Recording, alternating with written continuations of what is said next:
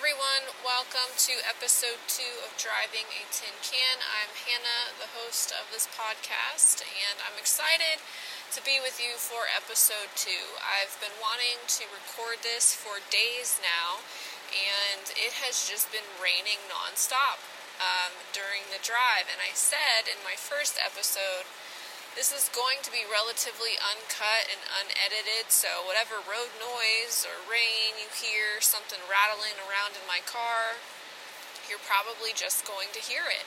And that's part of the idea behind this. I have a long commute to and from work, and I've just wanted to find a way to use the time well, and I decided to record a podcast. But part of the, uniqueness of this podcast is that I'm recording it as I drive, and so whatever I hear, you're probably going to hear too, and we're just going to go with it.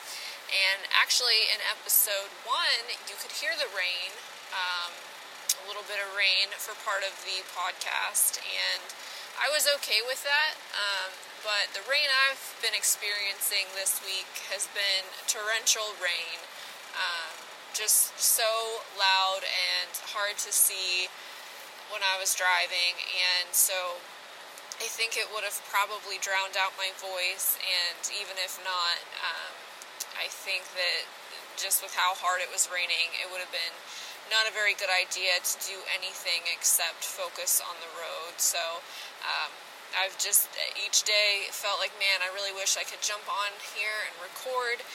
But today it was still raining torrentially, but about halfway home it has dried up, and I'm so thankful for that. I don't enjoy driving in the rain, and where I work is further south than where I live, and it's just been raining there for 3 days straight, and I believe it's going to continue for another day or two, so it is very much welcome that I'm seeing dry road in front of me, and there's no rain tapping on the windshield, and it's giving me an opportunity to record today, so I'm really happy about that. And today I'm going to talk about emotion and how that affects our lives and how we use emotion to make decisions. And I am by far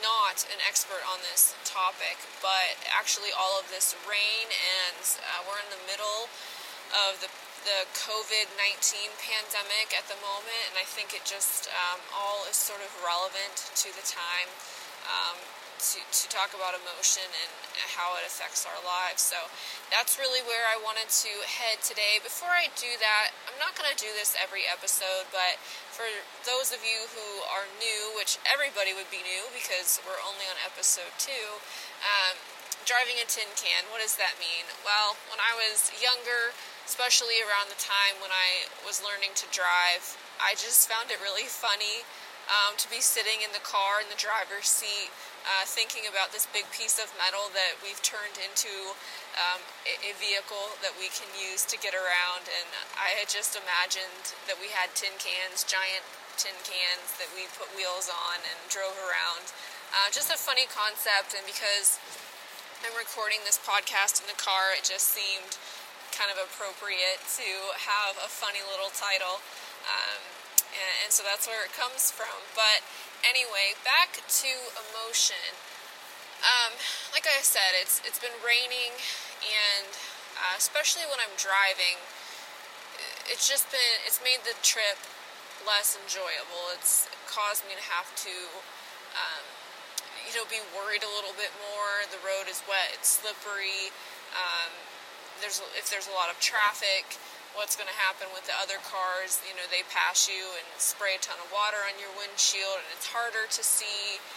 Sometimes traffic just gets jammed up because of the less visibility. There's a lot of construction now that we're headed into the spring-summer months, and so sometimes with the barriers they put up, it causes the water to pool, and hydroplaning. There's just a lot more that goes into it, and the constant noise of it. It's just a more stressful drive, and honestly, even being at work, we have 2 buildings where I work, and I have to walk between them at different times throughout the day, and just walking out there, being in the rain, There's no sunshine. It just honestly brings you down. Everyone can understand what I'm talking about with that. But we have to be careful of how external things, such as rain or circumstances like the COVID-19 virus, how is that affecting our emotions? But also, what are we doing with those emotions? So I'm borrowing this concept from Brian Kite. Brian Kite is Tim Kite's son. Tim Kite is like a leadership expert, and he worked with Urban Meyer who is the OSU football coach, very well known. Brian Kite worked with him, Tim Kite worked with him, and has his own organization about leadership. Brian Kite was also involved with that organization, still is. But Brian Kite also puts out his own content, and every day sends out something called the Daily Discipline, where he has leadership principles that he shares. And one of them recently was talking about emotion, and I don't remember the exact words that he said, and quite frankly, it's been a couple weeks, and maybe I'm missing the concept that he was trying to get across, but I still feel like this concept has a lot of value. Highly recommend Brian Kite, Daily Discipline. Check that out. I think it brings a lot of value. I think it brings really good perspective and really challenges you with how you're approaching life, how you're approaching work. And so a couple of weeks ago, he was talking about emotion, and what I took away from it is emotion is the best motivator, but it is the worst leader. And I'm going to explain my understanding of that, less Brian Kite's understanding of that. If you want to go and look up his content, like I said, I highly recommend that you do that. But I'm going to kind of explain this in the way that I understand it, in the way I experience it. So, emotion is the best motivator, but the worst leader. So in my own life, I notice that when I have high emotion, whether it's anger or sadness, that really motivates me to want to do something about whatever it is that's causing that emotion. So, if it's someone in my family who's done something, or it's someone at work who's done something that has caused me to have a high emotion. And I'm not necessarily talking about, I'm just irritated with someone, but if someone has actually angered me, or someone has actually hurt me and I'm really sad, or hurt someone that I'm close to, I am more motivated in that moment to say something back to them, or for example, when I've lost people that I really care about, family members or whatnot, I become very motivated to write. And I guess that's not necessarily, trying to do something about or, affect somebody else necessarily, but I am motivated by the emotion to write. Or if I'm angry at someone, I might be motivated to write them a letter and explain how I feel. And obviously when we have high emotion, a lot of times it comes out verbally as well. But I'm so motivated in that moment to take an action. And so emotion is very motivating. And I think we need that. That's what makes us care about injustices. That's what makes us care about the causes that we support. Whatever that may be. If it's, you really love to support the homeless shelter, it's probably an emotion that has at least played a role in your interest in that cause. And you can apply that to anything. And really when we're talking about emotion, marketing, how companies sell us products, we're trying to appeal, or they are trying to appeal to people's emotions. Because emotions are motivating. When we have arguments for our cause, whether it's politically or maybe even in the law system. When we have an argument to make, we appeal to people's emotions, and that's because emotions are very motivating. But what we have to remember is that emotions are not a good leader. And what does that mean? It means that oftentimes emotions will motivate us, but we can tend to take sometimes the logic out of it, or we don't take the time to think it through, and we become very knee-jerk. Maybe if it's anger that we're talking about, we become very hot-headed, and we can make decisions that we wouldn't normally make, and not always for the good. And we have to remember that, because we do feel so motivated by the emotion that all of a sudden our guard is down and we're not thinking as much about what we're doing. It's not always the case, and obviously not all emotions are bad, and obviously not all actions that we do because we are motivated by emotion are bad. For example, when I've lost people that I really care about, and then I write about them, maybe I write a tribute to them or something, that's not bad. Being motivated by that emotion is, I would say almost a good thing. But when we're talking about anger or fear even, that's a big one right now in the world that we're living in with this pandemic. People are playing to our fears. And, most people that I'm talking to are distrustful of the information that we're receiving, because a lot of it is, trying to get people to fear. Because when you fear and that's your high emotion, you're going to act a certain way, and like I'm trying to explain, maybe without thinking, maybe without the normal logic that you might put into it. It might become knee-jerk, it might become, just a all of a sudden, I'm doing an action that in normal circumstances I wouldn't do. And so even when I'm talking about the rain, for example, and it's putting me in a bad mood and I'm not happy about it, in that sense maybe I'm not necessarily motivated to do something about the rain. But now if my emotion is, I'm just having a bad day, I'm downtrodden, I'm not happy, now I'm being motivated to respond to people in a way that is caused by that emotion versus responding to people how I normally would.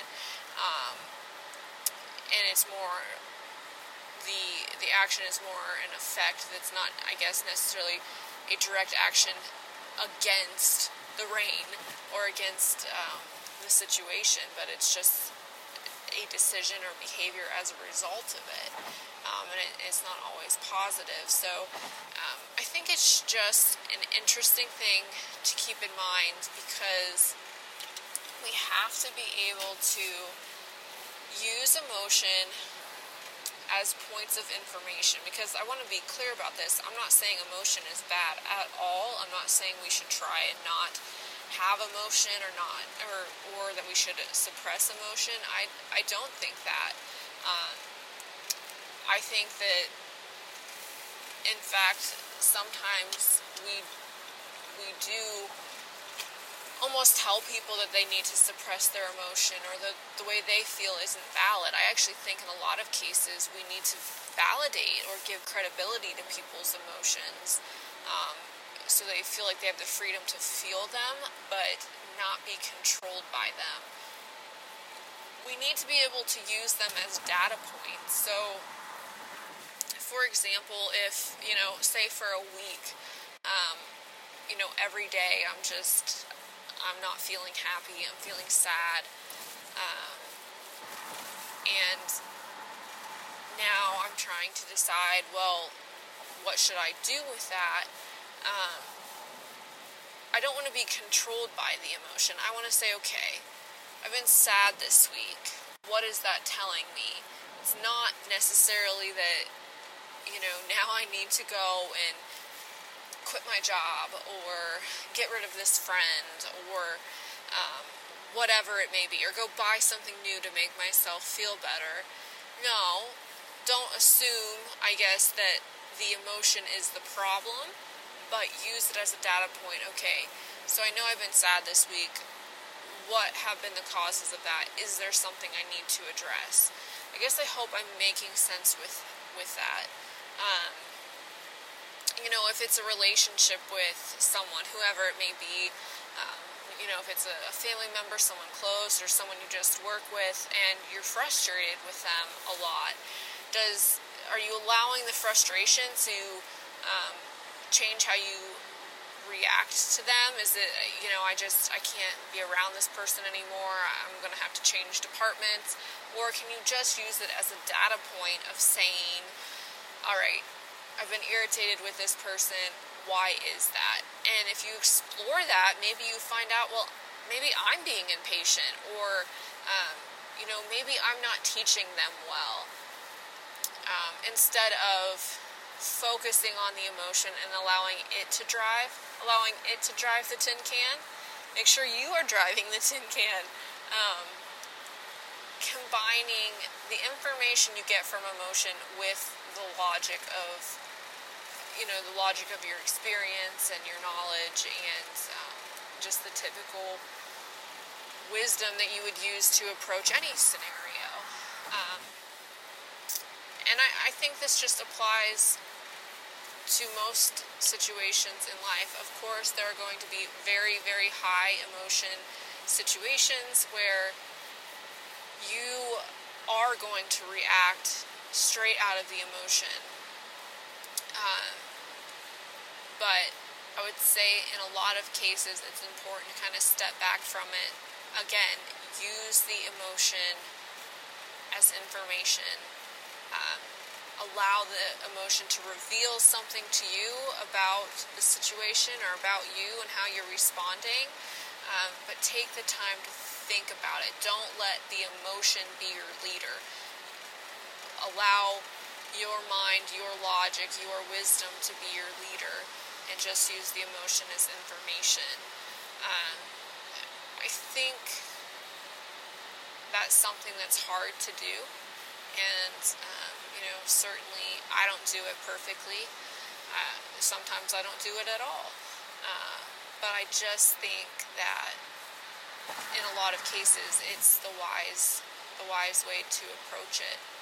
And emotions are good. Sometimes we need to be motivated by emotion. I mean, again, I want to be really clear about that. I think the motivation we get from emotion is great. It's wonderful in a lot of cases. It's how we know we care about something. We just don't want to act too quickly or too recklessly because of it. And we have all kinds of opportunities right now in the world we're living in, again with this pandemic, to allow that to happen. And another concept that I want to throw in here, in case, if you are someone who's really struggling with the pandemic and struggling with the feelings that you're having, and are just in more of a dark place, something that I heard someone say once, and they were walking through a really, really dark time, and I just thought this was profound and have carried it with me since. But they were talking about how things in their mind are a lot worse when they are listening to themselves. They have to talk to themselves, and there's a big difference there. So when you are feeling a lot of emotion, maybe a lot of negative emotion, think about that. Are you listening to yourself, or are you talking to yourself? And a difference might be, say, okay, for example, the rain. If I'm listening to myself, I'm thinking, oh my gosh, I have to drive home in the rain again. I can't believe this. I'm so sick of this. It's going to be a stressful drive. I'm going to have to look out for all of these other people and what they're doing, and I just wish that I could be home right this very minute and not have to do this again. That would be listening to myself. That would be allowing the thoughts that have gone through my mind to be on repeat and be on a loop in my mind. Talking to myself would be, and I don't mean verbally, but the thoughts in your mind.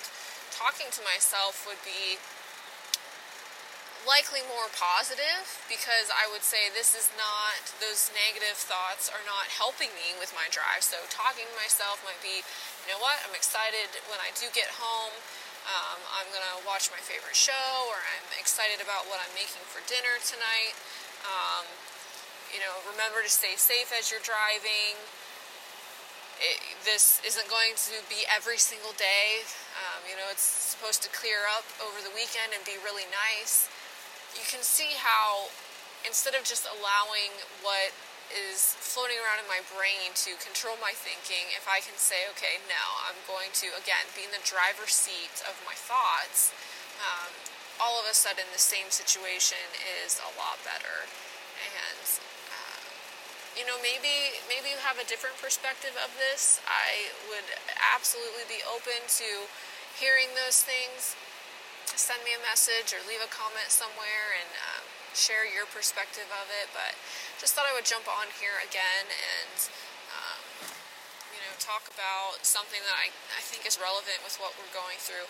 That being said, who knows when I post this, so I do think, though, that COVID-19, it's going to be something that we're going to be talking about for a long time, so it'll be relevant even if I don't get this posted immediately. But I do want to continue.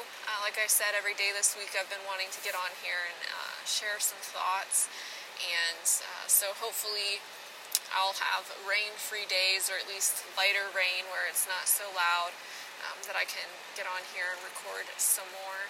I appreciate your time. Always appreciate your time and appreciate your thoughts. Hope that you have a good rest of your day wherever you're at in that, and I'll talk to you again soon.